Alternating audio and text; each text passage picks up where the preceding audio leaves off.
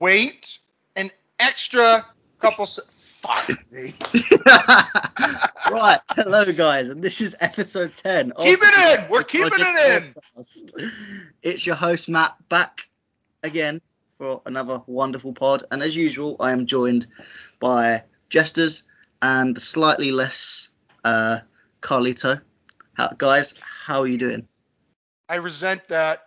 I mean, you're only drinking one alcoholic drink a week, so you're lesser. I resent that. I doubled up on him today. Yeah. I'm 2 ahead to the good. Sometimes you got to pay double for that, Cotton. How am I doing? Geez. I mean, as a major defender of this manager, I'm just glad that he got a little bit of a reprieve, right? I thought that we played really bad first half, pretty decent in the second half. But again, sometimes you just need wins. Sometimes it doesn't matter how you play. As much as I'm a purist and I care more about how we play than the result, sometimes you just need a W. And today, or yesterday really, we needed a W. And we got one, courtesy of our brilliant winger / creator / attacking midfielder, Cole Palmer. And we'll get into it, but a lot of interesting things happening with our team right now. Injuries, players going to come in, players going to come out. And I do want to talk about all of those things, but let's first focus on Sheffield. 3 points is 3 points. This is England, and sometimes you got to win that way. Exactly. I mean, as much as Sheffield are probably the worst team in the Premier League, I think there are no duds in this Premier League, and you can be beaten by anybody. I think people were coming at me on Friday because I said Sheffield United, it's not a walk in the park. They were like, oh, of course it is. I was like, well, Tottenham were 1-0 down to them until the 89th minute. All right, yes, they come back and won it, but for 89 minutes, they were 1-0 down to the worst team in the league. And this is the Tottenham that everyone's raving about. So just saying. But there you go. People are just over the top on Twitter, as usual, and as usual with Chelsea, over the top. But Jesters, I mean, obviously got the win. Not overall the best performance, but when do we ever see a 90-minute good Chelsea performance? Well, it's been some time. I would have to say years. It's been years since we've seen a 90-minute, just the dismantling of a team from minute 1 to minute 90. Definitely didn't see it this weekend, but hey, right now you take what you can get, and that's something we need to build off. Now, this win means nothing if we go out and blow our load early, and we don't do it against Wolves. This win means nothing in the league. Plus, we have a game on Tuesday, which is a cup game, which we need to win as well, because Newcastle, they've lost 2 more players maybe this weekend. We need to be winning that too. So you have to build upon this. So this is the beginning, cannot be the end, can't be just another piss in the wind. It has to be something you build upon, because there will become a point in time where there's not a whole lot left to build on, and you have to burn the platform down and rebuild it, because there's nothing left, or there's nothing that can be built. So they're going to have to get in gear, and they're going to have to put a string of wins together. And you're not going to convince me that this manager isn't the biggest problem until we start doing that. Because what happened? What was the difference between the first and second half? Anybody? Bueller? Hey, he made one change. He just moved Raheem Sterling inside and put Cole Palmer on the right. He played a 4-4-2. How did he play a 4-4-2? He played with 2 attackers. Yeah, he even talked about it after the game. He switched the formation to 4-4-2. Well, all I know is Raheem Sterling went inside, Cole Palmer went outside, and that changed things. Well, how did it take 45 minutes for you to figure that out? Sometimes it takes 45 minutes to figure it out. Did you know it wasn't working halfway through the first half? I knew it wasn't working. Matt knew it wasn't working. Yeah, Johnny Minerals knew it wasn't working. Dude, the blind man with the extra large headphones sitting in Matthew Harding knew it wasn't fucking working out. That's why you make adjustments at halftime. That's why there's halftime speeches. It's to make adjustments. Why can't you make the adjustment on the fly? Why can't you go, hey, Raheem, inside, Cole, outside, let's go. You could make that 15th minute. I think sometimes you just have to have the game stop, give yourself a couple of minutes before you talk to your team at halftime and say, okay, I think this is what we're going to do. And a lot of that may have to do with conferring with your assistant coaches, and you don't want to do it during the game because the first half it was still tied. He had to have his maximum attention to the team. This is something that he probably talked with his assistants about right after the first half. Now, what you're trying to do, I know what you're trying to do. What you're trying to do is consistently blame Pochettino for every little fuck up that he makes.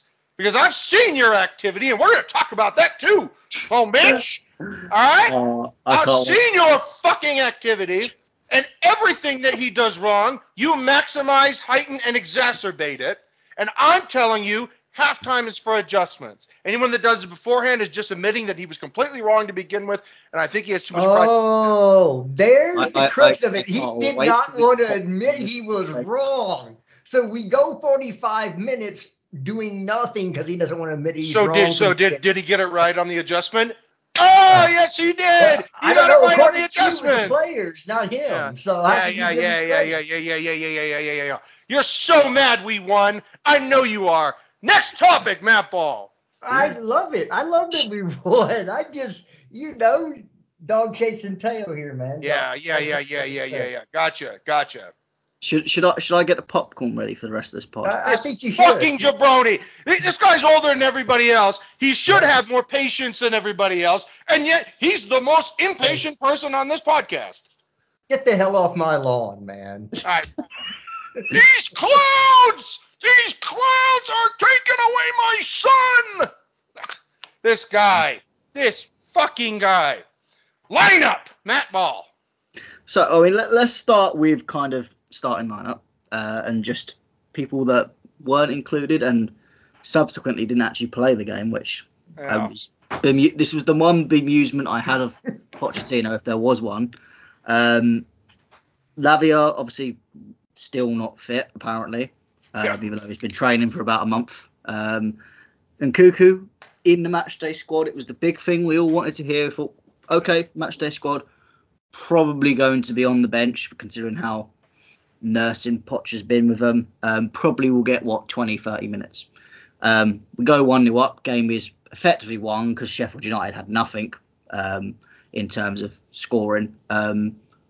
Perfect time to bring on Christopher Nkunku. But he was an unused sub, which defeats the point for me. Him being in the matchday squad, you might as well just left him at home. Yeah. Can you guys understand that? Because for me, that just means he's not played any minutes, so he's not going to get as. If he got more minutes today, or more minutes the other day, yesterday, I'd understand he'd then hopefully have more confidence to play him against Newcastle.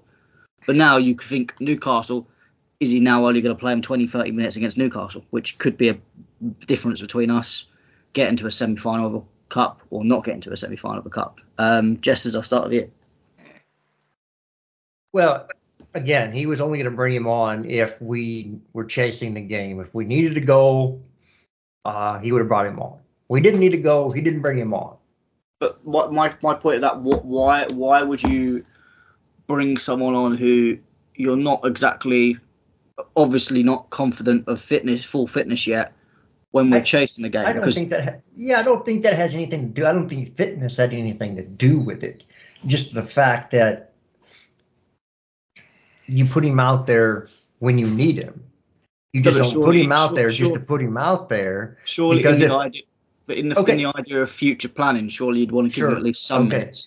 So we're up 1-0. Sheffield United doesn't look like they can score in a million years because they're a horrible squad, and shame on the FA for allowing them to be promoted with that squad. right? At least you should be able to effectively play a game of football at both ends of the pitch. They can't. So shame on the FA on that. But let's get into this. You put him out there, you're up 1-0, game's in hand. You're on the front foot, trying to get a second. And on some random challenge, he gets injured again. Well, then they're going to say, well, Poch, why'd you have him out there in the first place? You didn't need him. So then the whole narrative changes. So as a manager, you're either going to, and I'm going to say as a manager, I don't know, never been a manager of a professional football team, but I would think as a manager, if you're going to take a risk on this guy who's supposedly going to be the beacon of hope for the season, you're either going to bring him on when needed or start him from the beginning. Yeah, but arguably, if you've got one of your most important games in midweek, surely you want to give some minutes under his belt. And arguably, I get the fact that he can be tackled, but that's a risk that you take. Anyone can get tackled and get injured. Right. And it doesn't. I don't think it really matters too much whether we're winning the game. And I'd argue if we're chasing the game, then Cuckoo's more likely to be brought down and fouled because Sheffield United will be defended even more than they were anyway. Again, we're talking about optics and PR here. Optics and PR. Hey, I needed to put our offensive juggernaut, our best offensive player, on the pitch. He was fit to be there by the doctors.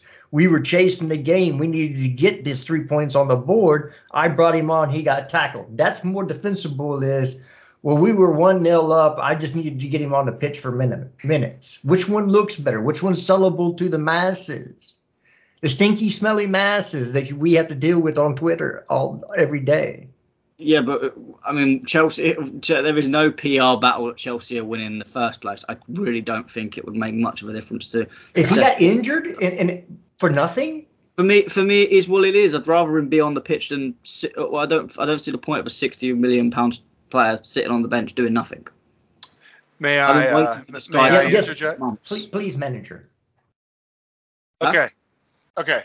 Number one, hold on. Let me fix my headphones for this one because I'm going to get saucy. Okay.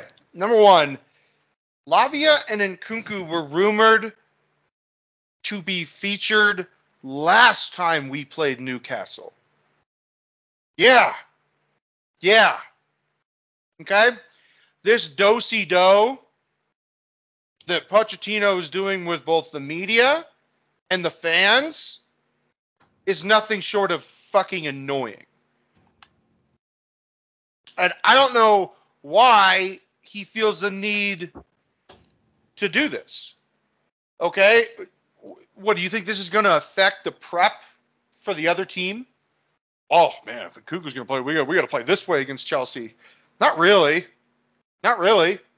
Is this some strategic advantage for you to tell everybody, oh, yeah, Nkunku, yeah, could be playing. That was like 5 weeks ago. Where it's like, oh, yeah, Lavia and Nkunku could be playing this weekend.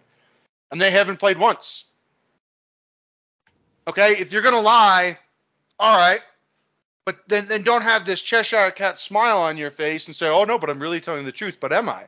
No, fuck that shit. I'm so tired of it.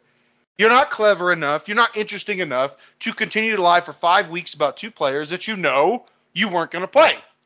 So why even tease it? Okay, I don't think it's funny. I don't think it's cheeky. I'm just annoyed by it. And annoyed to the point where I don't watch his press conferences anymore. I don't really read the pregame news about who's available, who's not, because he's full of shit.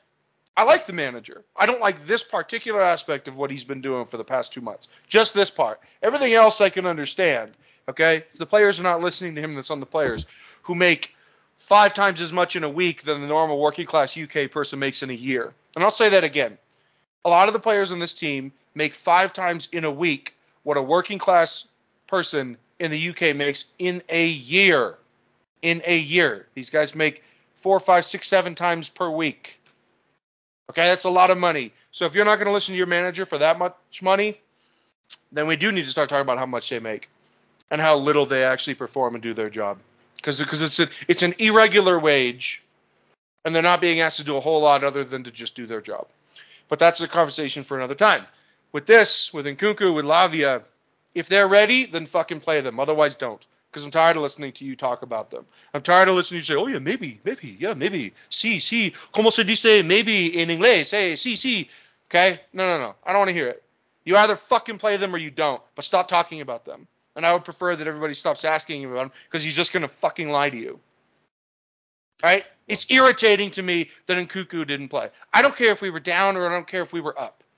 You give him 15 minutes. Or don't put him on the bench. Because if you put him on the bench, you were going to use him, and you didn't do it. That was a middle finger to the fans, who haven't had a lot to celebrate lately. And I have been defending you this entire time, Pochettino. But for you to think that teasing is funny is ridiculous. People do it on the internet all the time. People, especially in their 20s, they think that like trolling and teasing and all this shit is funny. Man, I'm 35. I don't really have time to waste for that shit anymore. Either you do something or you don't do it. All right, in my professional life, I don't see this at all. I don't see any of this at all. It's either black or white. It's either this or that. Do this or don't do this. And yet he thinks it's clever to lie to the fan base and to lie to media. Okay? I get it. You don't have to disclose. Then just don't talk about the player. But if you're going to put him on your bench, then fucking play him. Yeah, I mean, I don't disagree with that too much at all. I'm heated today. I'm a hot tamale today, Matthew. I'm hot. Yeah, I mean, I think fans, no matter what, are going to moan about anything, whatever Poch does. I mean, it's clear to see, keep seeing it every 5 minutes with most fans anyway, on Twitter and even your match-going fans, which shouldn't make much difference to Poch. If Poch is making decisions based off PR, that's a problem in itself. Yeah, but I don't complain about a lot with this team. I don't. Like, I'm not the guy that has like a laundry list of complaints every single time we come on here. It's most of the time it's just Connor Gallagher, and that's basically it. But with this, we spend a lot of money on this player. We're not doing well. He's making a lot of money. That's what the money is for. He's a footballer. Let him football. He doesn't make this money for any other reason than to football. So if he's a footballer, he's ready to football, let him football. That's it. If he's good to go, play him. I don't care if it's 5 seconds. Play him. Well, let him football. That is the quote we're going to finish on that topic, because that is a great quote. Just let Nkunku football, Poch, right now. I don't care. Play him on like a Monday night football friendly or something. Just get him some minutes under his belt. Yeah, it's from the movie War Dogs. Dog, we're gun runners. Let's run some guns. All right, it's the same thing. They're footballers. Let them football. Come on. What are we doing here? Well, one thing we can say, at least one player did make his debut on Saturday. Out of all the players that were about to make their debuts, potentially, Petrovic started instead of Sanchez for being injured.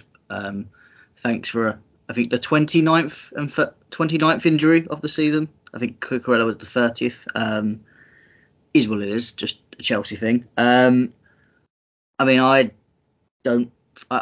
see a lot of people going, oh, Petrovic is automatically better than Sanchez because he got a clean sheet in this game. I was like, yes, but he could have been doing sit-ups for half the game and it wouldn't have mattered. Sheffield United did not much. It was 80% possession in the first half. The bits that Petrovic did do were good, but for me, not much of a judge. But you guys, you come from the MLS, so you might be better judges than me. I've not seen this guy before, so this is the first time I've ever seen him. Khalid, to start with you, what did you think of Petrovic's first minutes? Yeah, he in the MLS he had 2 seasons of 20 plus appearances. But when he came to Chelsea, it was after having sat out for 2 previous bids, right? So 2 previous bids came into his club, and they rejected both of them. And so Petrovic is like, well, fuck this, all right? I'm going to sit out the first game, right? Because he played for the Rev, He played for the Rev back east, and the Rev just said, we're going to decline these offers. We want to keep you. Then Chelsea comes in with 12 million plus, and they finally it was an offer they couldn't refuse, right? Because that's a lot of money in the MLS. But he was a really good player for 2 seasons for New England. 21 appearances, 22 appearances in league, 23 and 25 respectively for all competitions. One of the things no other keeper had recorded an xGOT anything beyond 5.5 in his time frame. Petrovic had outperformed his expected goals on target by 16.2 since he had joined the league. He was also the fastest player in MLS history to record 5 penalty saves. His start in particular last season, huge player for a team that's not very good. And so when he came into Chelsea, it was like, okay, this guy's making a big jump, even though he's played for the Serbian national team a couple times. He's 24, he's 6'4", and he's pretty rock solid. There's nothing spectacular about him outside of his PK save ratio, but he's very rock solid, and I think it was a really good buy. I mean, 12 million, fuck yeah. And he was quiet, but quiet's good. Just possess the ball, make saves if you have to, and I don't want to see a lot of you because goalkeepers are not human beings. Oh, of course, I forgot about Carlito's love of goalkeepers. I'm surprised I didn't hear that comment sooner. Jesters, what do you think of Petrovic's debut? I didn't see nothing. He didn't do anything, which is fine. Hey, you want to finish that drink first, Jared? No, Hey, bartender, I think Jared Barrett needs a refill. Oh. No, I was intentionally doing that because I know. He did nothing because our defense gave him nothing to do. So yeah, I mean, you're not gonna find out about a keeper until he has to do something that you don't expect him to do. Okay, that's it. That's the difference between average keepers and great keepers is moments, what they do in certain moments. Yeah. So he had no moments really. Even the one he dove and saved was not going to be on target. Yeah. He was just making sure. Although one could say if he wanted to be an asshole, that by doing that and allowing them a corner, you put the defense under more pressure. Mm. So you could say that. Something to do. Sure. But again, he didn't have anything really to do, which is fine. If I don't ever have to talk about a keeper doing anything ever again, that means Chelsea's playing well. I don't care about the team. If we don't have to talk about the keeper, that means Chelsea's playing well. Per Fabrizio Romano, Chelsea are not negotiating for Ramsdale. He's not on the short list for January, as Chelsea is looking for other players in other positions. Yeah, his dad probably put that out there. I don't get this whole getting a new keeper thing. We've just bought 2 goalkeepers. We're not getting. You've got Gab Salina on loan as well. Yeah. Kepa's technically still contracted to us, so right. When you got 4 goalkeepers, what's the point in going for a 5th? And we actually have 3. We're 3 or 4 deep right now. We've got Sanchez, Petrovic. We've got what's his name? I'll tell English. You. Okay, Sanchez, Marcus Bettinelli. Yeah. Petrovic. Oh, Lucas Bergstrom, who's like 8 feet tall. Right. So there's 4 right there. Yeah. And you got Eddie Beach as well. We got Teddy Curd. We got Teddy Sharman Lowe, Gabriel Slonina, Beach. I mean, bro, it's a lot of goalies. We got a lot of goalkeepers, and again, if your defense is playing well, your offense is playing well, your midfield is playing well, you shouldn't really need. You just need a goalkeeper for the moments. And look, Edward Mendy got us to a UCL title because of moments. Yeah. He wasn't a great goalkeeper. He had fundamental flaws. That's why he's no longer with us. And I don't even know if he's starting for the team we sold him to in Saudi Arabia because he was pretty awful there. Yeah, Couldn't tell you. I haven't watched any of the Al games. None of them. No, me neither. So I couldn't tell you. I know they did show that he still can't play the ball out of the back. So some things should never change. Again, he had fundamental flaws, but for the moments in those moments, he got us to a UCL title. Yeah. So again, you can win a title. You can win cups with an average goalkeeper. Yeah. But an average goalkeeper throughout a season might cost you enough points for you not to win the league. So yes, for the league, you probably have to have what I would consider an above average keeper. I do think Sanchez is an above average keeper. Yeah. Well, let's start with the other portions of this lineup. I mean, one of the big omissions was Enzo, and I love this. I love this because people really show their ass, and they think they're clever. They think they're being clandestine, but they're not. They're not. They're not being subtle. You got guys like Alex Goldberg saying, "Oh yeah, Enzo's been rested. He's been rested." So people saying, "I'm glad Enzo's being rested." That is code. That is code for I want Enzo to be benched, but I don't have the balls to say I want Enzo to be benched. And all those jabronis, they're saying, "Oh yeah, glad Enzo's getting a rest. He's getting rested." Rested? We haven't played in a week. What are you talking about, rested? The last game we played was last Sunday. That's a lot of rest. We had no games midweek. How much rest do you think these guys need? Do you think they need to go on a sabbatical for 2 weeks and heal their body? Go into cryo chambers? No. He's 21 years old, 22 years old. Rested. Get out of here. I know what you're telling me. But actually say it instead of just saying, "Oh man, I'm glad he's rested." No, that's code. No, what you're really saying is Enzo's been playing like shit and he doesn't deserve to start. Which, by the way, that's a fair argument. Enzo has been playing kind of subpar. On some games, he's been playing like shit. Against United, he played like shit. All right? Say it's okay to bench him. I will. It was okay to bench him. No problem. All right? Maybe he'll learn from it.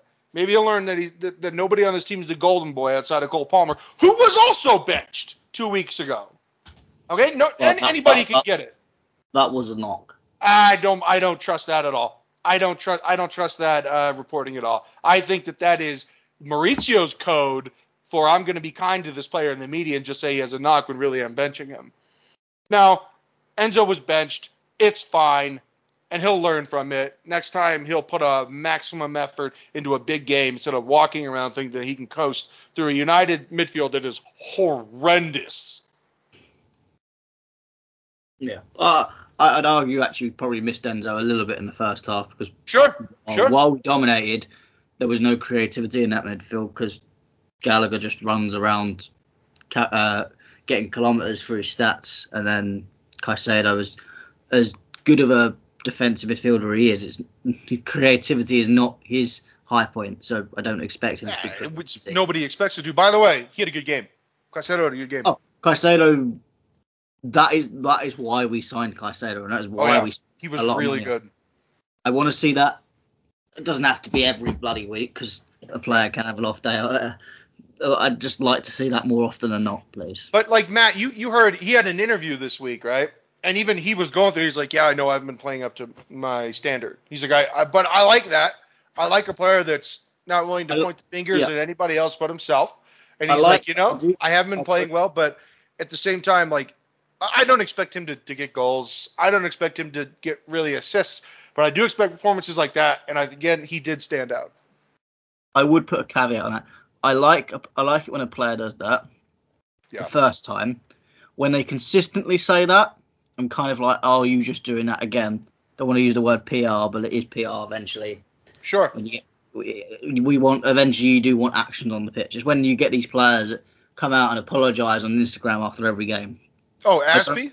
Gotcha. I don't want to hear these apologies anymore. Just play the fucking game. Yeah. Win. But I mean, Caicedo had a great game.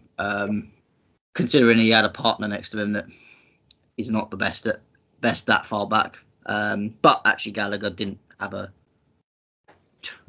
dreadful game either. He was fine. He was fine. There. He was He fine. existed. He was taking up oxygen. Speaking of Gallagher, because obviously that is on the list of topics, news come out that he could be sold despite being on good form. I'm assuming both you and Carlito and Jesters, that's music to your ears. That's good form. I hear little cries in the background from certain people as well. Carlito, I mean, we kind of expected this, but you happy about this? Or was that a silly question? I've been saying this for 2 years, and I'll say it again. If anybody is curious about what Chelsea might or might not do, just ask me. I have a pretty good understanding of what this football club is doing. Do I know exactly? No, but I can gauge it. I know what they're doing. Because two of the players, one that could play D-mid and more of like a comprehensive midfield position, and then another that could play attacking mid and forward, both of them have not played for this team yet. And then the other one, who started off really well, also blew out his knee. Not a complete tear, but he also had surgery in Chukwuemeka. Gallagher is getting all these opportunities because 3 players that would play over him have not played yet. So, the people that bought these players, the people that bought Carney, the people that bought Nkunku, the people that bought Romeo Lavia, people that bought Andre Santos, they're saying, oh, yeah, Conor Gallagher, he's done fine. But as soon as these players step in and they get fit again, they'll be way better than Chelsea, and then we'll see where we really should have been had these players been healthy. But since Conor Gallagher has been the main constant variable in a sea of craziness over the past 4 months, and looking at where we're at, and considering that our midfielders get the ball more than anybody else, it's pretty indicative of how bad he really is. And so when you look at what's going to happen in January, they say, okay, this guy has improved his reputation, has definitely improved his valuation, doesn't want to sign a 7-year deal, and is wanted by, I'd say, 5 or 6 Premier League teams that are willing to pay an amount that we deem fair, or even more than fair. Yeah, this is easy. This is an extremely high-value asset that is more value to us as a sell than as a keep, because we don't need him as a player. We certainly need him as a sellable asset.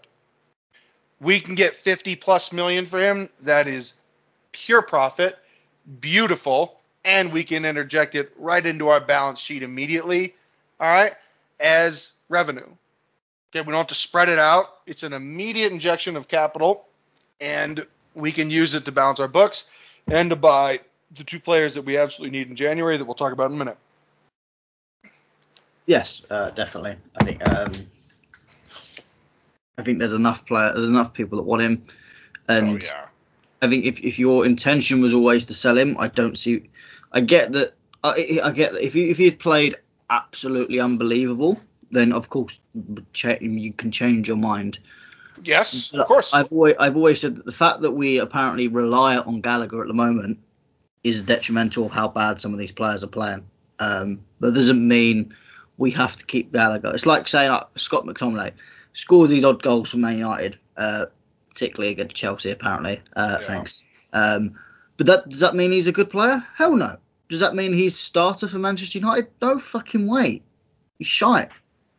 Just broken clocks are always right twice a day. And unfortunately, I think it's with the fact that you are getting pure profit from Conor Gallagher, with the fact that you've got quite a lot of midfielders at this club already, too many, that you've arguably bought, and you're arguably looking at now more 17-year-old midfielders, which is getting a bit ridiculous now. But there's talks of people want to bring Polina in, who I think would be interested in Gallagher the other way. So we could potentially work on that. But I think it's if you're not signing a contract, it's time to go. Maatsen, same argument for me. Once you hit 2 years, it's you sign a contract or you're going on the transfer list. Don't care who you are. Yep. I can kind of understand maybe not wanting 7-year deals, but I'm sure the owners would lower the age. I'm sure that's not the main sticking point. I think that's just one of a few. I imagine playing time is probably the one that is the real sticking point. But we will see how it goes. And hopefully we can set up. We'll get on to kind of what we're going to do in January in a little bit. But we've obviously got still a few players to talk about who are fantastic. And why not just talk about the man who is probably the best signing so far this summer in terms of actual playing time. And that is Cole Palmer, who I'm going to say Carlito didn't want in the summer. So hated him. We can. I just want to remind that to Carlito again. Say he doesn't know. He doesn't know everything. He's not 100% right.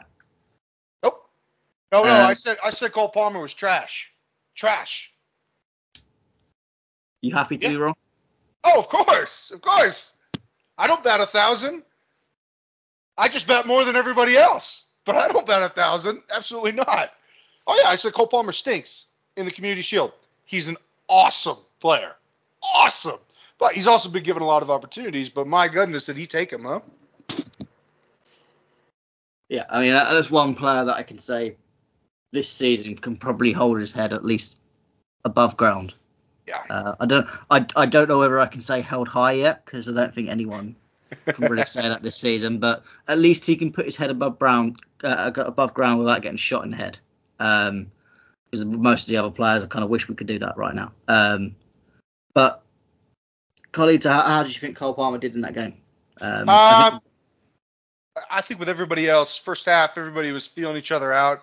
Sometimes that happens. It's not just in football. I mean, that can happen in the NFL. That can happen in boxing. Definitely in boxing. First couple rounds, both fighters sort of feeling each other out, seeing what's working, what's not, who's getting tired, who's not. And one of the things is that we knew Sheffield would get gassed. But second half is really what I like to speak on. We went from a 4-2-3-1 with Cole Palmer playing attacking mid. He was okay.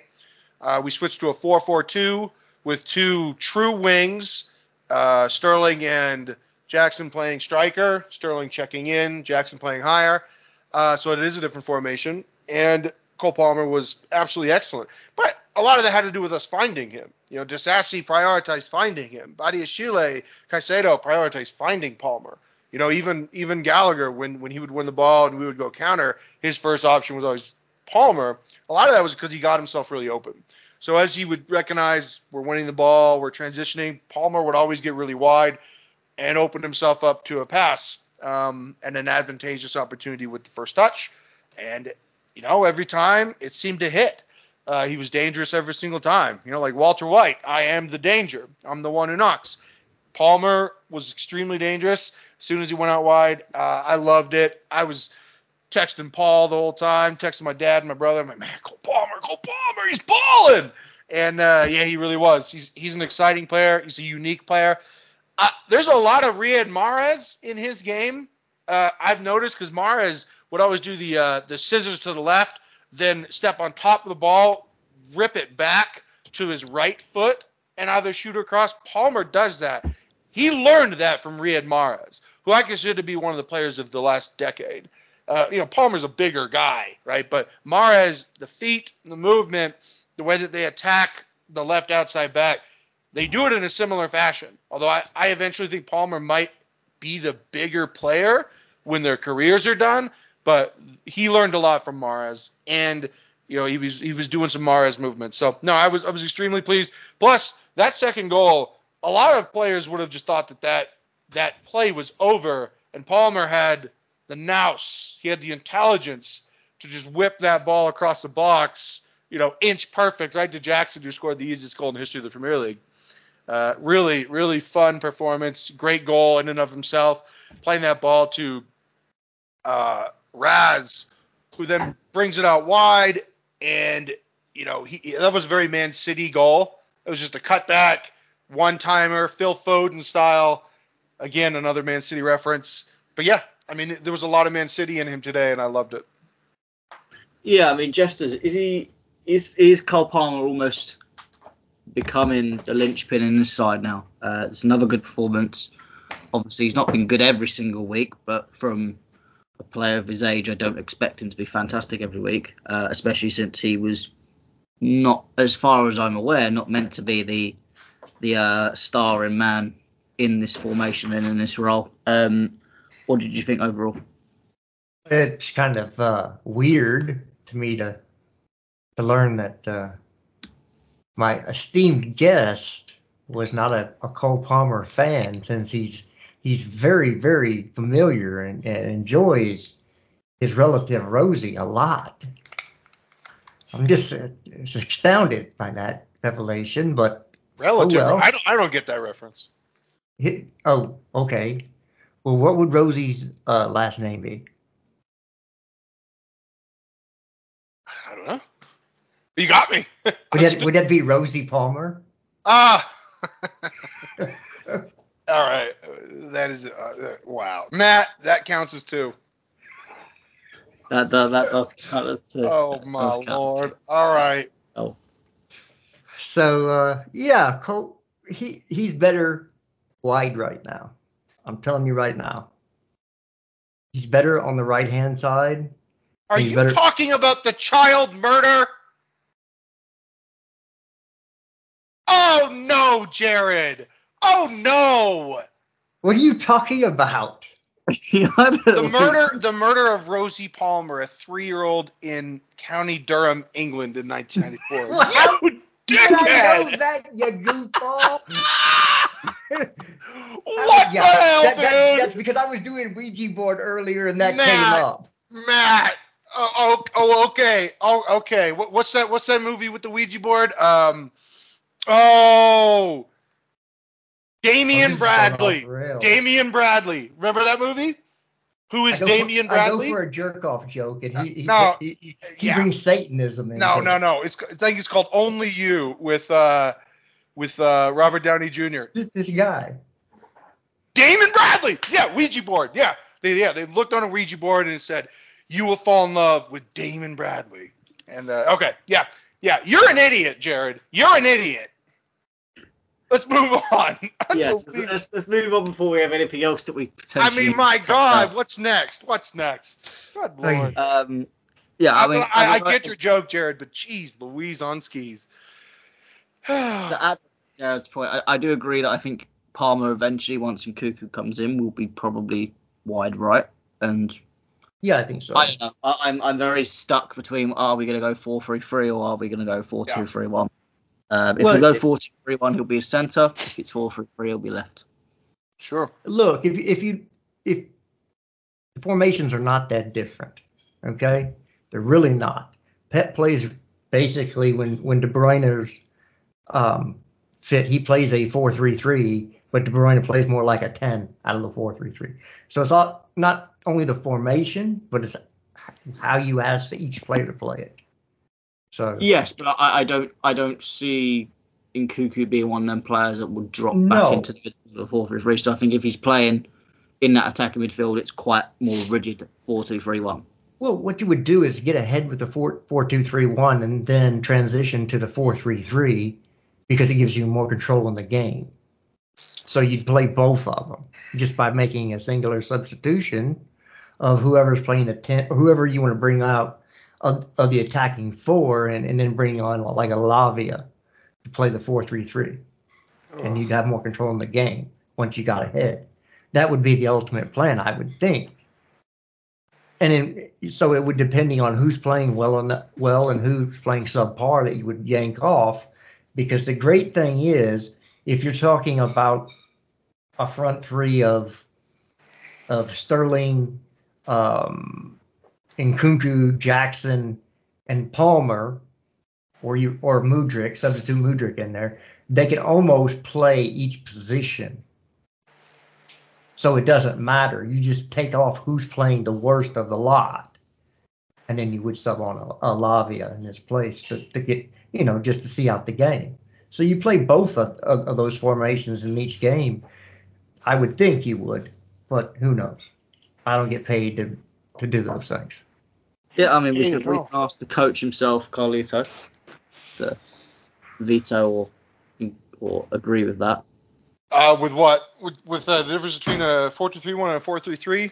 I mean, it's exploiting spaces between the center back and outside back. So if you have one attacking midfielder and you're playing against a team that has one D mid, the D mid is, although he does have his hands full because that's a wide berth, across the back line where the guy could operate.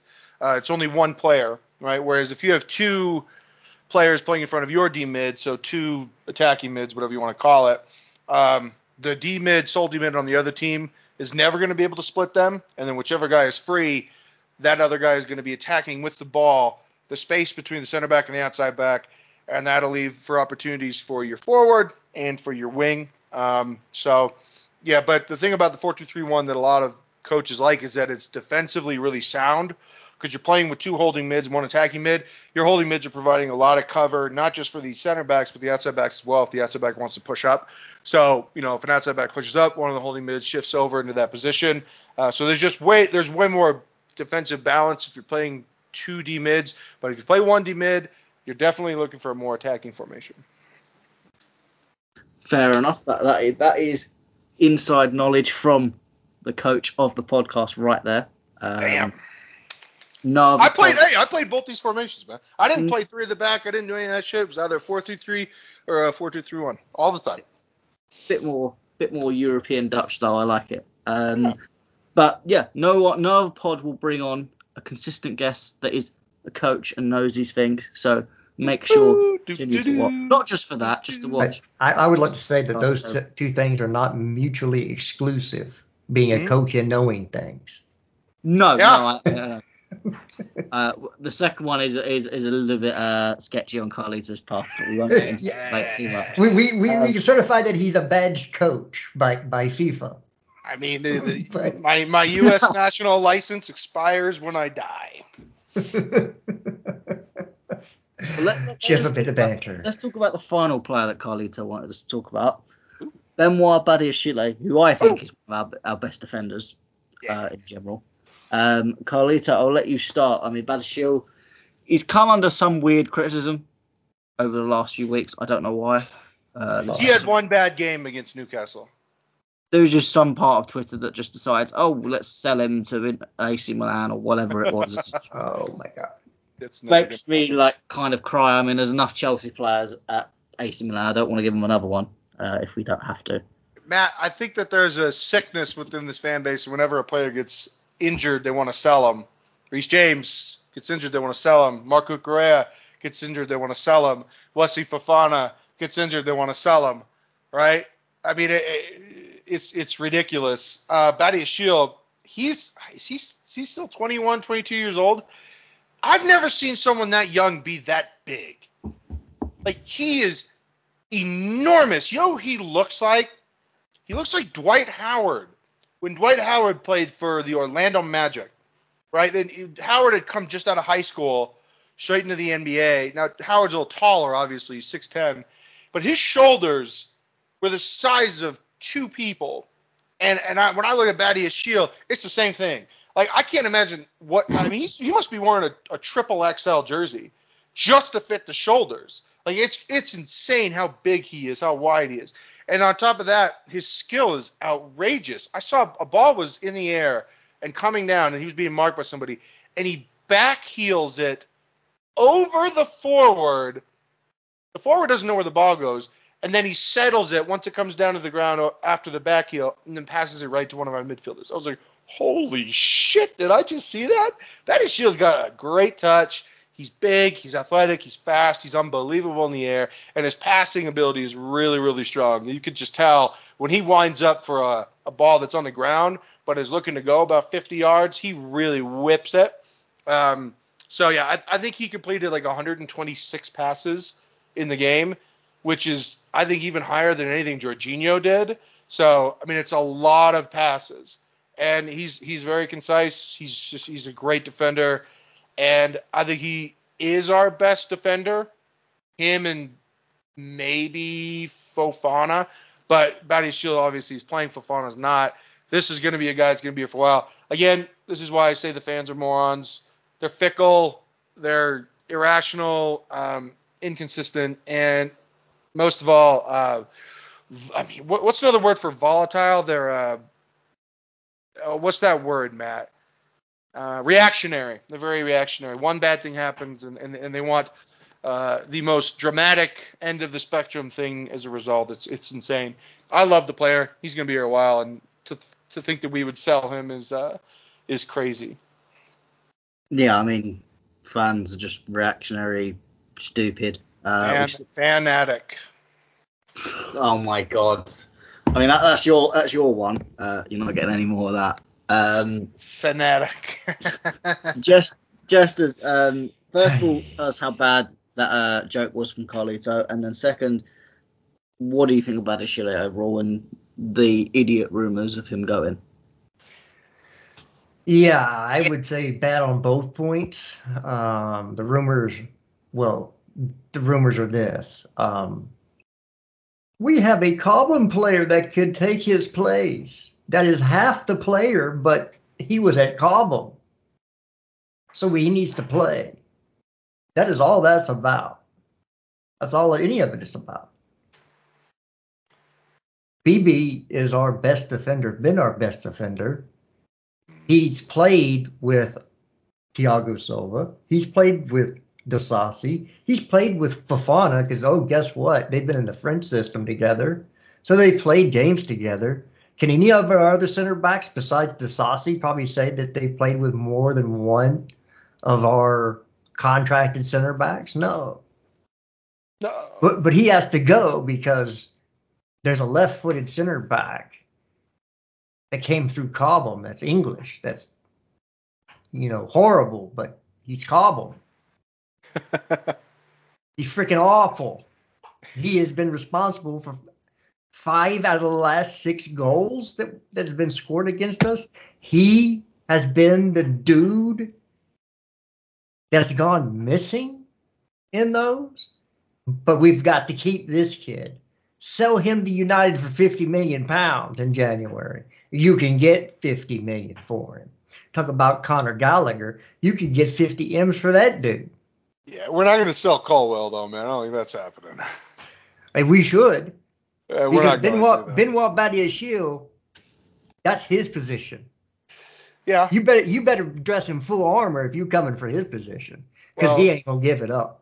Colwell was also interviewed, or at least he quotes are coming out today, that he's like, yeah, I'm learning a new position, and I think it'll help me in the long run, which I agree with him, by the way. If you can play 2 positions, it'll give you more of an opportunity to play, because everybody on this team seems to get injured all the time. So that actually, it is smart for Colwell to say that he's open to both left back and center back, because then he'll get time, and he is getting time. So there you go. But yeah, I mean, if everybody's healthy, I think everybody would agree it's Fofana and Badiashile, but that remains to be seen. We've still got to see if Fofana does come back exactly the same as before. It remains to be seen. It remains to be seen. Yeah, but that is my worry, because I feel like as I believe in Fofana, and as you said, pre-injury, both of them are the best centre backs. But yeah, Fofana's had a lot of injuries that are serious in recent years, and that one you can get back with quite easy, and obviously the leg break, it's not one of them ones that's going to affect you anywhere near as much. But I'm just a little bit worried that he doesn't come back the same. And that's where I think Chelsea are still open at looking to get more centre backs, just in case Fofana comes back and isn't it anymore, or isn't at the level they want him to be. Chelsea will always look for new players, Matt. I'm talking to you the way I talk to Paul, because you guys are both rational human beings. Matt, they will always be looking for new players. One of the things that I think will open up the opportunity for a 5th center back is that it looks like Silva's not going to be retained, and it looks like Cello Butt Cheeks is certainly gone. Whether it's now or later, it doesn't matter. He is gone, baby, gone. And so with 4 center backs and with our injury history, they probably will sign a 5th. I don't think it'll be a starter, because we have starters, but it'll definitely be. I'd like a bit more experienced option there as well. Anyway. Yeah, the guy from Wolves. Max, is his name Max? He's okay. Yeah, I mean, I'd still be open to signing Lewis Dunk. I'm not even kidding. I'm not. If it's not, I wouldn't want Lewis Dunk starting for Chelsea, but as a backup, No. I mean, there was even one. You've got Hermoso from Atletico Madrid. He's free in the summer. I would snap that up as a full fifth choice option. Yeah. Yeah, I mean, 100%. Someone like not Johnny Evans, but what he's doing for United, he's actually playing pretty well. What he's doing for United is what I'm talking about as, a center back for us. Like Max, his name's Max Kilman for Wolves. He's not too old. He's 26, but he's also their captain. He'd be pretty expensive, but yeah, just a really rock solid defender. Sort of like a Disasi. Disasi's a rock solid defender. That's why I think even if funds are, I wouldn't say short, but if financial fair play, we're not able to raise as much money as we can, and the striker is going to be the money we blow out on, I do not mind Hermoso from Atletico Madrid at all if he's on a free. No, I agree with you. I don't think there's going to be that competition for him either. FFP is not a concern, by the way. Just you don't have to worry about FFP. The club has been managed spectacularly. We got these contracts. Everybody, again, I've still seen some people whine and bitch and moan about these 8-year contracts. Oh, we can't move these players because they're 8 years. Stop. Shut up. Because when you move a player, it's not like they continue on the contract that you have them on. They renegotiate the contract. Often. Okay? Yeah. And so that's just a dumb argument. Look. Well, I think it's more if we don't get any Europe again, and we're not getting. It's more the prize money revenue we're not getting it. Yeah. Because at the moment, to be in the Champions League or any European competition next season is going to be worth a lot more. This myth about Champions League money is just that myth. Hold on. No. I'm pushing back on this because you're wrong. Yeah. Okay, how much money do you get? I know how much you get. Okay, how much money do you get? Please, so if you us. win, and I'm not talking about extra gate, I'm not talking about the extra amount that you'll be able to sell for your broadcasts for the games. I'm talking about just revenue. You get about $100 million if you win it. Okay. You get about $100 million. Okay. And then there's all this other stuff that Chelsea, from their marketing department, incorporates. Gate revenue, you're probably looking at around 5 to 7 million per game. That's a lot. We average about 3 million per game gate revenue. That's food, that's seats, and that's merch. So, but Champions League game, they will obviously price gouge. You're looking at 5 to 7 mil per game. So you have to incorporate all of that on top of the fact that you win about 100 million. So no, Jared, you're wrong on this one, flat out. So prize money ain't what you think it is. It's your television revenue that you get, the big chunk of money that Premier League gets, and its player sales is where you get your most money. Okay? So this is where we don't get Europe. We sell 3 players and make 150 million. Which 3 though? For 150, that's a lot. So if you look at the way that Chelsea earns their revenue, TV's about 40%, sponsorships about 40%, and then gate is about 20%. That's it. That's the breakdown more or less. You add Champions League into that. There you go. A lot of that's TV, some of it's merch, some of it's just winning. Prize money is winning, right? But if you looked at just the way that Chelsea operates domestically, it's about 40-40-20.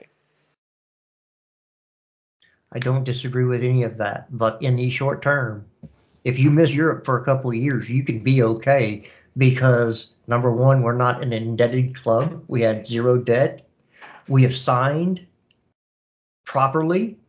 Those, all these big $100 million contracts that everybody's talking about, I'm going to say dollars because pounds, we talk about weight. So we're going to say dollars. They they're on 8-year contracts, so their amortization is Amortization. yes, that word too has been strung along. I So it's not a huge hit every year. So we can be out of Europe next year. The year after, we need to be back in Europe. Jared, I don't think Matt's getting at that. I think Matt's talking about players being willing to sign for us if we continue to be out of Europe. Yeah, right. I'm talking about a bit of both. Okay, go ahead. Because I do think, as you said, players wanting to, because I think you can be out of 1 year of Europe and go, hey, we've got this plan to getting back into Europe. Are you with us? Most of them will probably say yes. Hold on, define Europe first. Either. I mean, for me, I don't give a shit what Europe is. Okay, I mean, so we can win the FA Cup and be in Europa League, and you'd be fine with where we finished. I do not care. I mean, Okay. I said to a few guys already. I said, me looking at the Carabao Cup, I don't care about the trophy. I just care that that's a Conference League qualification. FA Cup, all I look and see is Europa League qualification. All I want is I don't care what Europe we're in, but I just want to be in any Europe, because at least that gives us a standing point if we can first of all sign players like Osimhen, who could have multiple clubs coming after him in the summer, especially if his release clause isn't as expensive as it is now, and it's a bit more attainable for more clubs than just Chelsea and City. But also you've got the fact of you can't continue to, and again, it might not necessarily hit us next season, but there will be that contingency plan of, well, if we don't make Europe next season, and that will probably go into the effect of transfer signings for this summer, because these owners don't want to. We've already got enough potential worry of potential charges coming down the road. I don't think we want any more, and we've seen what they've done with Everton with charges in terms of financial fair play.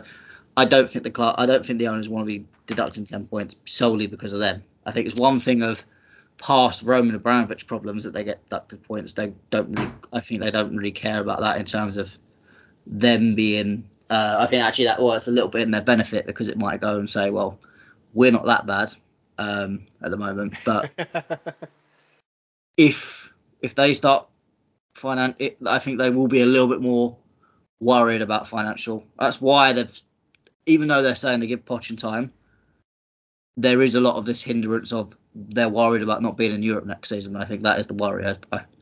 If we're not in Europe, I don't think we get Osimhen. And if we don't get someone like Osimhen, I don't think we fixed our problems we have, realistically, bar a risk of going for someone like Sesko, who is not much different from Jackson in terms of level, in terms of experience and quality, because there's not really many strikers out there available, full stop. But we'll see how it goes. I mean, that's a whole half season away, so we don't have to worry about that now.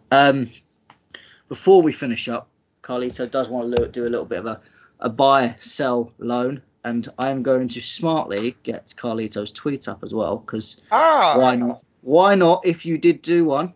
So guys, check out Blue Co Project Podcast Twitter page, because Carlito, he does put some absolute rubbish up there, but there is at least a little bit of a good sense in there. And I'll finish up the game by just saying we won, got 3 points. Congratulations to Cole Palmer. Moving on.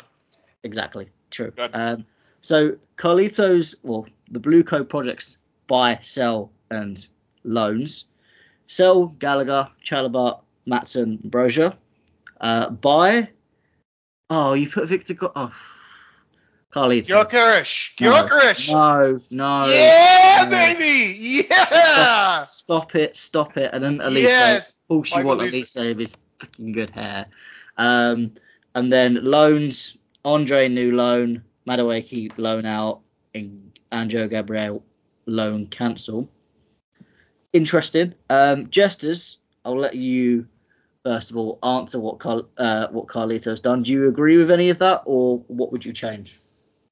I don't mind Gyökeres. I've been going through his stats because I haven't seen the player play, so that's the only thing I have to judge him on, and what he's done.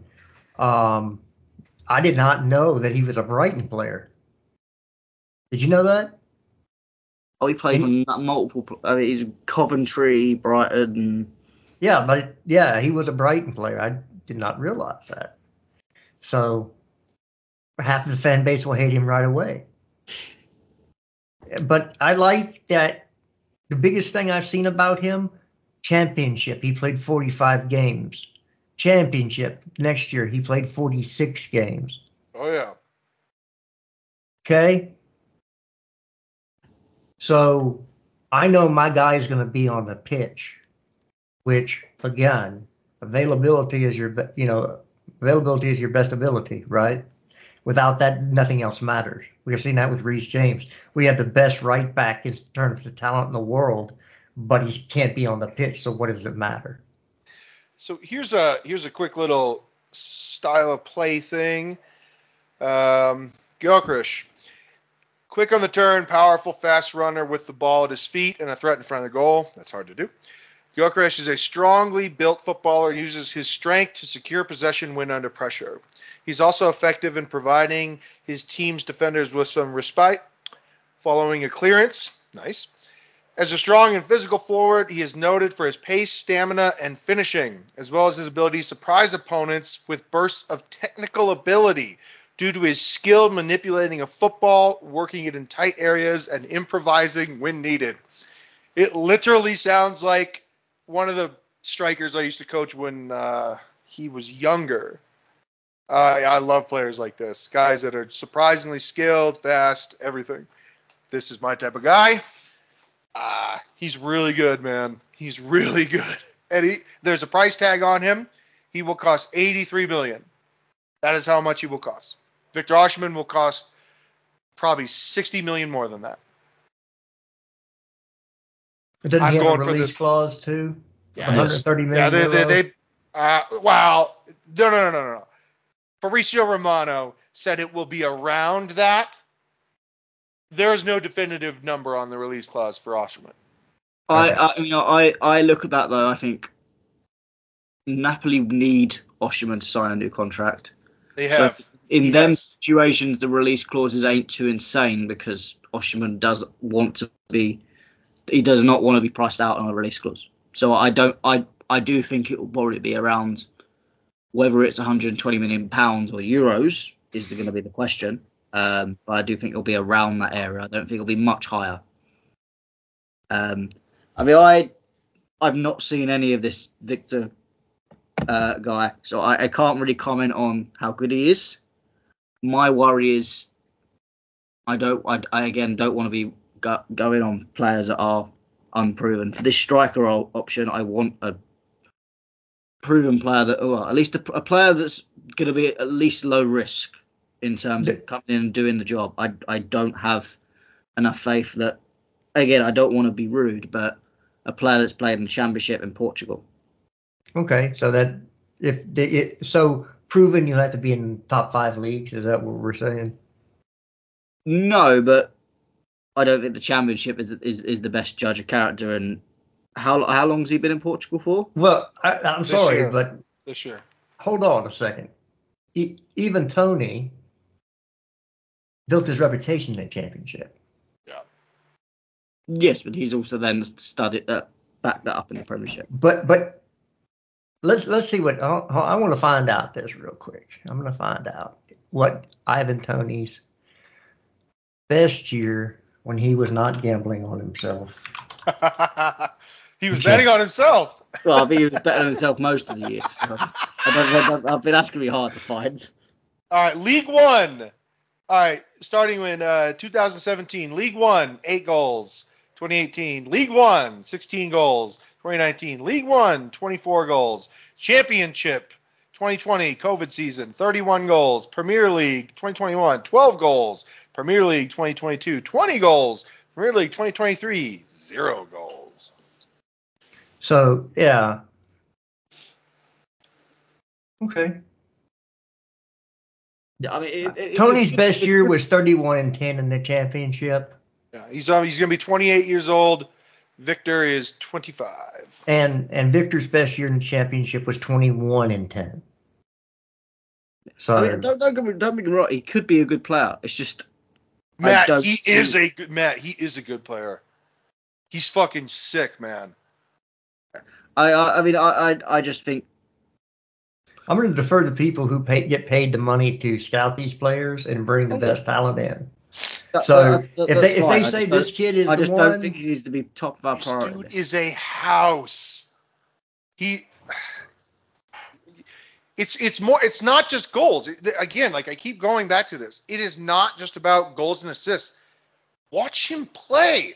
He's an elite player. Like he's an athlete. He's really good on the ball. He's also very fast. Like these things, and not like a Darwin Nunez way, who's also decent on the ball and very fast. This guy finishes. Darwin Nunez couldn't finish a sentence. This guy is like a complete player. He's Swedish though, and he's been playing in obscure leagues. Now he plays in Portugal, and he's already made a name for himself. I think he has 16 goals already this season. Like he's balling. He's balling. I mean, I get your point, but it's more than goals. It's the way he plays. That's what I like. My problem is, do I want to spend 83 million for someone that's done it for just 6 months in Portugal?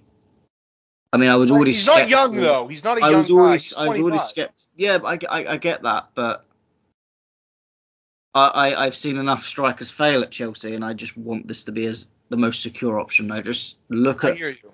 I look there at is no guarantees in life. I'm not without obviously. I haven't looked at him enough, so I can't.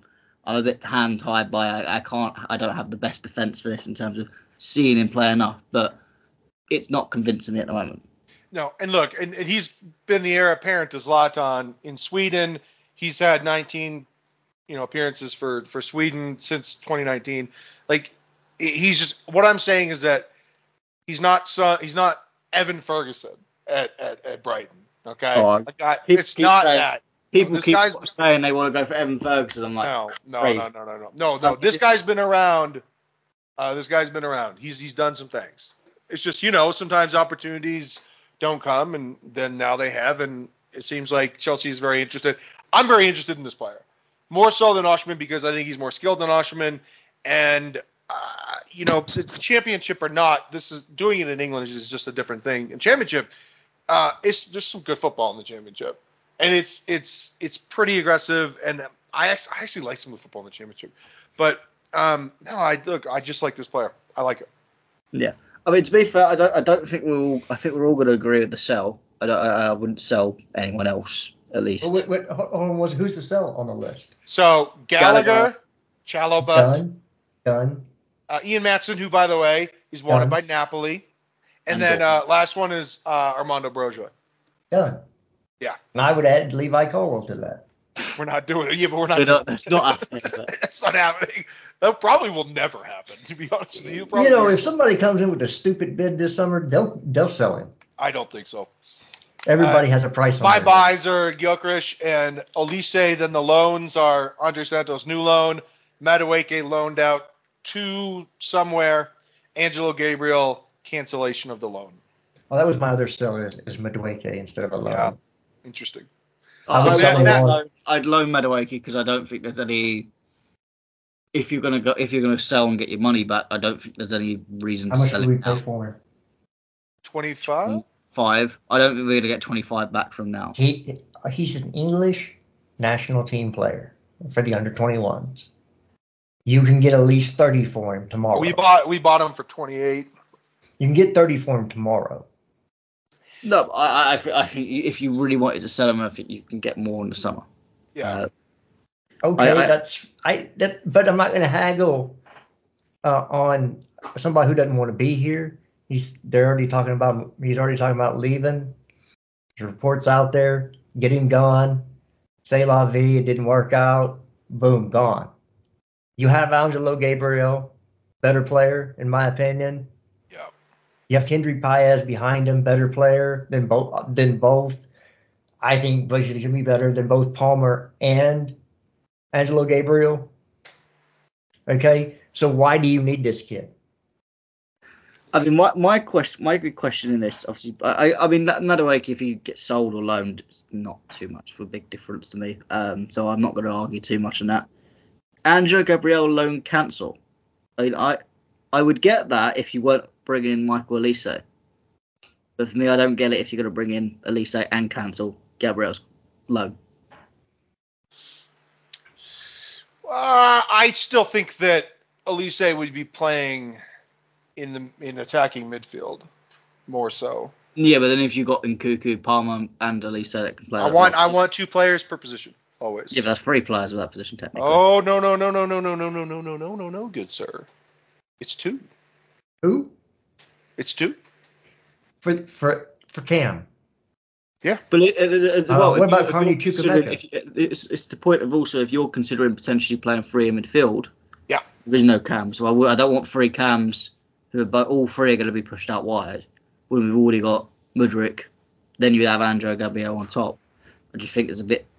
I wouldn't be against Elise coming in. We cannot loan out Lodi Madueke unless we cancel a loan. Unless we bring one back, yes. I would bring Andre Santos back. Because if you are going to go to a midfield 3, you need another midfielder if you get rid of Gallagher. Yeah. I mean, I would probably loan out Leslie as well. You've got to take another player out for loan. Yeah. If it's a point of Andre comes back, I wouldn't mind loaning Ugo Chukwu out somewhere and Andre being the backup because I think Andre is a bit more not pedigree, but I just think he's a better quality midfielder. Yeah.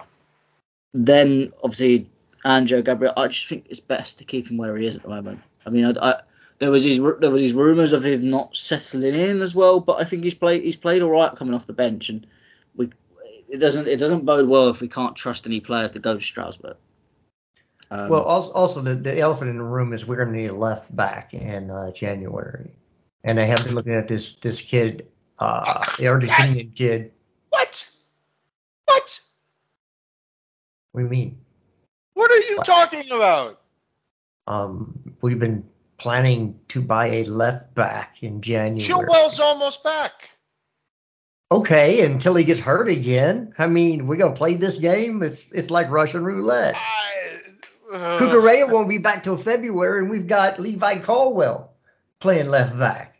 Yeah. Yeah, and Chilwell is vice captain, and when he's ready, he'll be back. No way, man. We can't buy just based on injuries. Who are we looking at left back? We've been planning to move a left back out in January. Yes, yeah, but I think that changes since you can't sell Cucurella and Chilwell. I don't. No, it doesn't change. If Cucurella isn't going to be back till February, that means he's not going to be back on the pitch until February, which means he's pretty much done for the season. Plus, you don't know when Reece James is going to be back. We don't know till tomorrow if he's going to have surgery. No, but I get your point, but my point would be that I think if Chelsea were looking to get a left back in, I think there would be one going out, and I don't mean Maatsen because I think Maatsen's always been planned to go out. Yeah. So I think if you can't move Cucurella on, I don't think you get another left back. Yeah, why? Exactly. Because there's too many on the books. Too many on the books. We have 3 on the books according to everybody already on. So if you move Maatsen and you replace him, then you still have 3 on the books. I don't even think Maatsen counts. I think he's gone anyway. And what does it matter if they cannot play? If they're injured, if they're on the books? Because we're still paying them. That's what I understand that, but if you were going to do it anyway, you do it anyway because the player's not available. Wow. And again, how much are you going to hurt the team? How much do you want to push for Europe? I think the spring is 4 months long. They'll wait. They'll reassess the left back situation in June. That is like the defense is like the last thing that this team should be focused on. Okay. It's a striker. It's another creator. I mean that's what I'm doing. So you don't think actually having fullbacks on the pitch that would widen the attack? Do I think it'd be nice? Of course. Okay, then why not? If that's because you're not just going to buy based on injuries. That's a stupid philosophy. But they've been scouting left backs to bring in as a because then hold on. Because then you'll just have the same situation that we had last spring, where we got 40 fucking players and the dressing room's too small to even have players sit down in. No, You're not going to buy just based I mean, on injury. Their argument having Matson in the squad is actually technically too big for what Poch wants to do. Yeah, I mean, it's yeah, there's already too many players. That's why Chalobah, Gallagher, I mean, all these guys, we're making space, not to replace space. We're just making space because we need space. Buying based on injury record, it's just a foolish thing to do, and you'll just end up with an inflated wage bill and a crowded dressing room again. All I'm saying is we were planning to do it anyway. Yes, I don't agree with you. I don't agree with you. Okay, well then why were we? We were probably planning to get a left back in, but I do think that depends on one of Chilwell or Cucurella going out. Which neither can do right now. So yeah, that's a moot point. That's why I think it will be. I don't think it's off the table. I think it's just off the table for January, on the back burner. That's fine. That's fine. I reassess in June, great, but January, I don't think they're going to address any part of the back line in January. Not outside of Chalobah leaving. Well, I thought he wasn't able to leave in January because he's not fit till February. Well, if they want to buy him, go ahead. Well, the same thing with Cucurella then. Yeah, if they want to buy him, go ahead. I just don't see. I haven't seen any links for Cucurella. Yeah, I haven't seen any links. I think Chalobah's a little bit more easier to sell on a. I mean, you've got to command a fairly big fee for Cucurella to get money even back, or not to make a substantial loss. And I think when he's injured, that doesn't help. You know, something for like 30 million, maybe 40. I just haven't seen any links. That's why I don't agree. He's been linked with people. Before the season. Right. Yeah, things change. Football, 4 months in football is an eternity. Okay. And I think that main link was Man United, who have Shaw back now, so I don't think. No, it wasn't Man United. Well, you had Newcastle as well, but Newcastle have already got one of our players out on loan at the moment that may or may not be coming back now. Never mind, doesn't matter. It's not going to happen, apparently, so we don't have to worry about it. I don't think it'll happen. Whether it happens or not, show me links and then I'll be more open to the idea. I got some sausage links. They're really good. They're venison and pork. Oh, boy. He said I think that was 3 for today, Matt. We need to. We didn't have one last week, so I got to make up for lost time. We need to take one away from him next weekend. We didn't have one last week, so I'm owed another one. Oh my God! What is he from last week? He's like a Mormon family, going to Food Depot and stocking up for the apocalypse. That's what Mormon families do. They all go to the Food Depot and they buy 100,000 cans of tomato soup for the fucking rapture. I mean, that's what Jared's doing with dad jokes. Well, you got to have plenty of dad jokes for the rapture. Oh my God, he's building a bomb shelter of bullshit. That's what he's doing. Hey. Oh my God. No more dad jokes. I mean, to be fair, there's not much left to talk about, so I don't think there's. I'm not going to challenge Jesters to add another dad joke in quickly, but Jimmy Dean sausage links. Give me a fucking. I didn't say anything about Jimmy Dean. Oh, you were thinking it though. No. Anyway, let's move on for the final bit before we go. Newcastle on Tuesday. I'm not going to ask a prediction because I know someone on this panel hates predictions. I'm just going to ask, do you think we win? I don't know. If I knew, I'd lay a really big bet. We better. Yeah. How about that? We better win. It is. Here's a better question: is Nkunku going to see the field? He better. He better. There's no excuse for him not to play because this is a must-win game. Yeah, it is. Because again, you could have a crap season, nick one of these cups, then you're in Europe. Yeah. Is that so? What is the? I don't even know all the rules. What if you win either the Carabao Cup or the FA Cup? What are the results of that? Okay, the FA Cup, I know this for 100% fact, gives you your Europa. Yeah, that's why Arsenal kept getting into Europa with like 8th place finishes. Right. Yeah, gotcha. I am not 100% certain that the Carabao Cup gives you Conference League. I I have think it's read Conference both. League, but I do believe it is qualification rounds. So I don't think you go in. Okay, so you get into the playoffs to get into. Which, to be fair, we Conference should be. We should Well, be. which Okay, we so can all right, play so our, here we our go. under. About the Carabao Cup, the competition culminates in the final at Wembley Stadium. The winner qualifying for the subsequent league's Europa League, subsequent season's Europa League.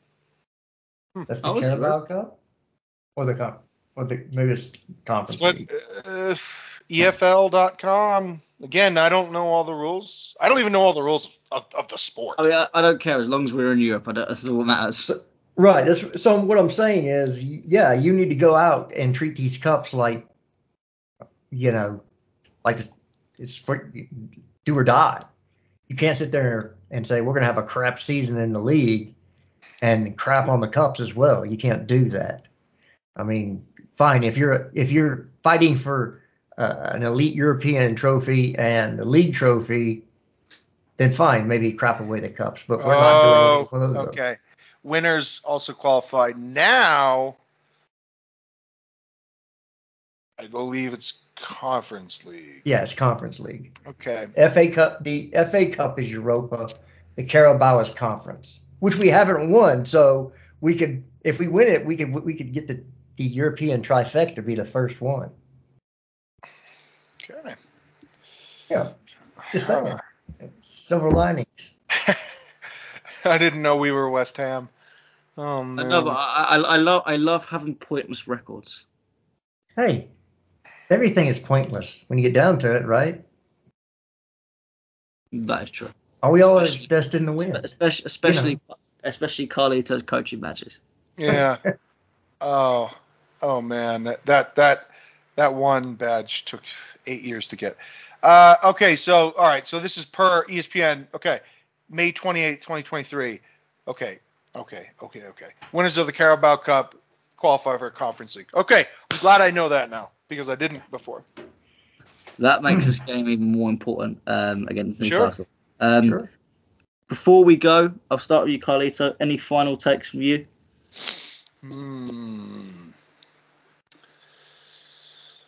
Yeah. Enough of this rest nonsense. Don't say a player needs to be rested if you want him to be benched. Okay? Oh, Enzo needs to rest, He needs to rest. Even though we didn't play for a week. No, I have the balls to say if you don't want Enzo to play and that he deserves to be benched for poor performances, then just say he deserves to be benched for poor performances. It's as simple as that. All right? Don't piss on my shoes and say it's raining. All right? No need to be coy. No need to be subtle about something or, try to work around. Just say how you feel. All right? No one's gonna fight you for it. It's Twitter, bro. Who cares? As the other thing, Jackson's goals. He scored a good amount of goals. If he was a PK taker for Chelsea, he would be second in goals in the Premier League. It's an interesting little fact. Second in goals behind Haaland, who also takes the PKs for Man City. Just something to think about. I don't think Jackson should be the starting striker for this team, but I do think that he is a really good backup, as opposed to Broja, who I'm just becoming less and less enthralled with. So, yeah, Jackson, he does score goals. If he had our PKs, he'd be second in the league. But I don't think that he's good enough to be the starting striker for Chelsea, but he is definitely good enough to play for Chelsea. That's my final thought. Jesters, any final thoughts from you? Yeah, winning is good, but you need to string them bitches together. It's like one good night partying is good. 3 good nights partying in a row is even better. Or you can live your life like Carlito and myself in our younger years and go 10 years straight. Yeah. Just winning every night. It's a fact, Jack. I mean, don't get allergic to it. There was a time. So, yeah. We just need to go out and start piling on the wins. Enough Absolutely. excuses, enough about this or that. The talent is there. We can't, and I guess I'll finish on this. The calls for the owners, blaming the owners, for what? Putting money into the squad, which is all the owners are supposed to do. you don't want the owners involved in decision making. They've hired the people that are widely regarded in the industry as some of the best. Okay, they're making the decisions. They hired one of the top coaches that were available. He's coaching it. They brought in the players that you were all head over heels in love with over the summertime. But now all of a sudden it's the owner's fault. Okay, fine. I mean, it's one thing to blame a manager who is part of the problem, right? If a team is winning or losing, he's part of the team. The owners aren't even part of the team. All they do is own the club. And their job is to provide the money that the club needs to function. Well, they've done that in spades. Okay? So how about you calm down, lay off the minerals, because too many minerals clouds the mind, and just focus your attention where it needs to be, on the players. And by the way, if you're at the game, how about making some freaking noise so there's not a feel of a stadium full of freaking dead people? How about that? How about get behind your team? Like you said, your proper Chelsea, freaking cheer for your team, whether they're doing good or bad. Because I watched a game today with Liverpool and Man United, and it sucked. Guess what? I heard those fans from minute 1 to minute 90. How about that? Novel concept. Let's be very clear, people, to everybody listening. Jared is Poch out. Just be very clear. Yeah, I mean, not only Jesters. We'll make it even more clear. Not only Jesters is Poch out. Poch all the way at the moment. Last person people should be blaming at the moment. But it is what it is. Thank you, Matthew. And by the way, everybody that's Poch out, I've written down your names. Lewis, Andrew, Eunice talks football and bullshit. Jesters. Y'all are Poch out. When we turn this around, you cannot come back. Don't forget Dubois as well. Dubois. Oh, Dubois. How can I forget? Yeah. That jabron. I did not know you were a gatekeeper. Oh, then you thought wrong. Well, that's all right.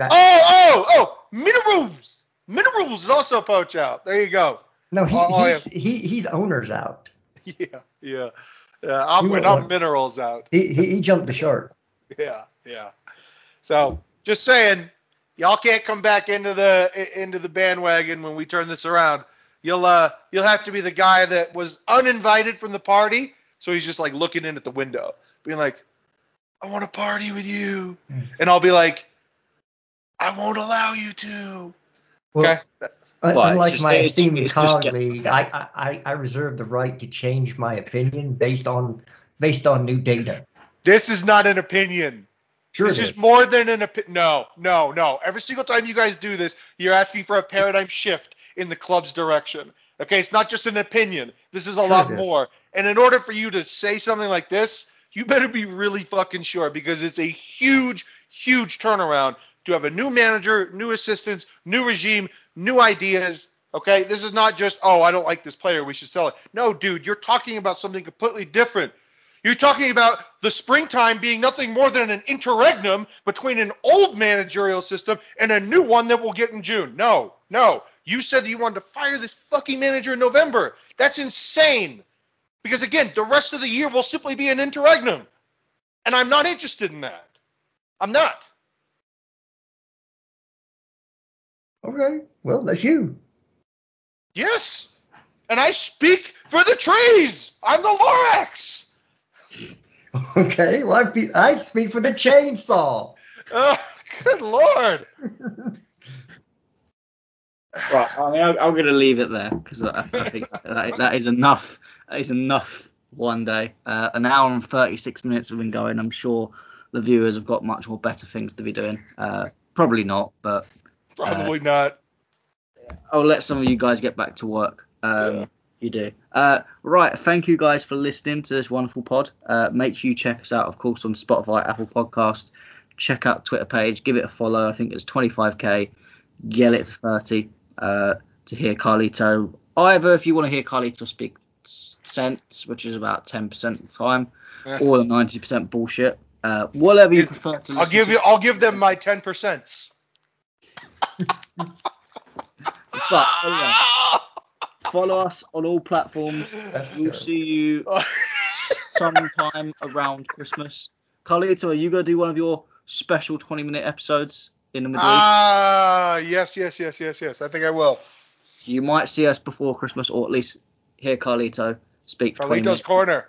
Which I don't know whether that's just punishment or whatever, but we'll wait and see.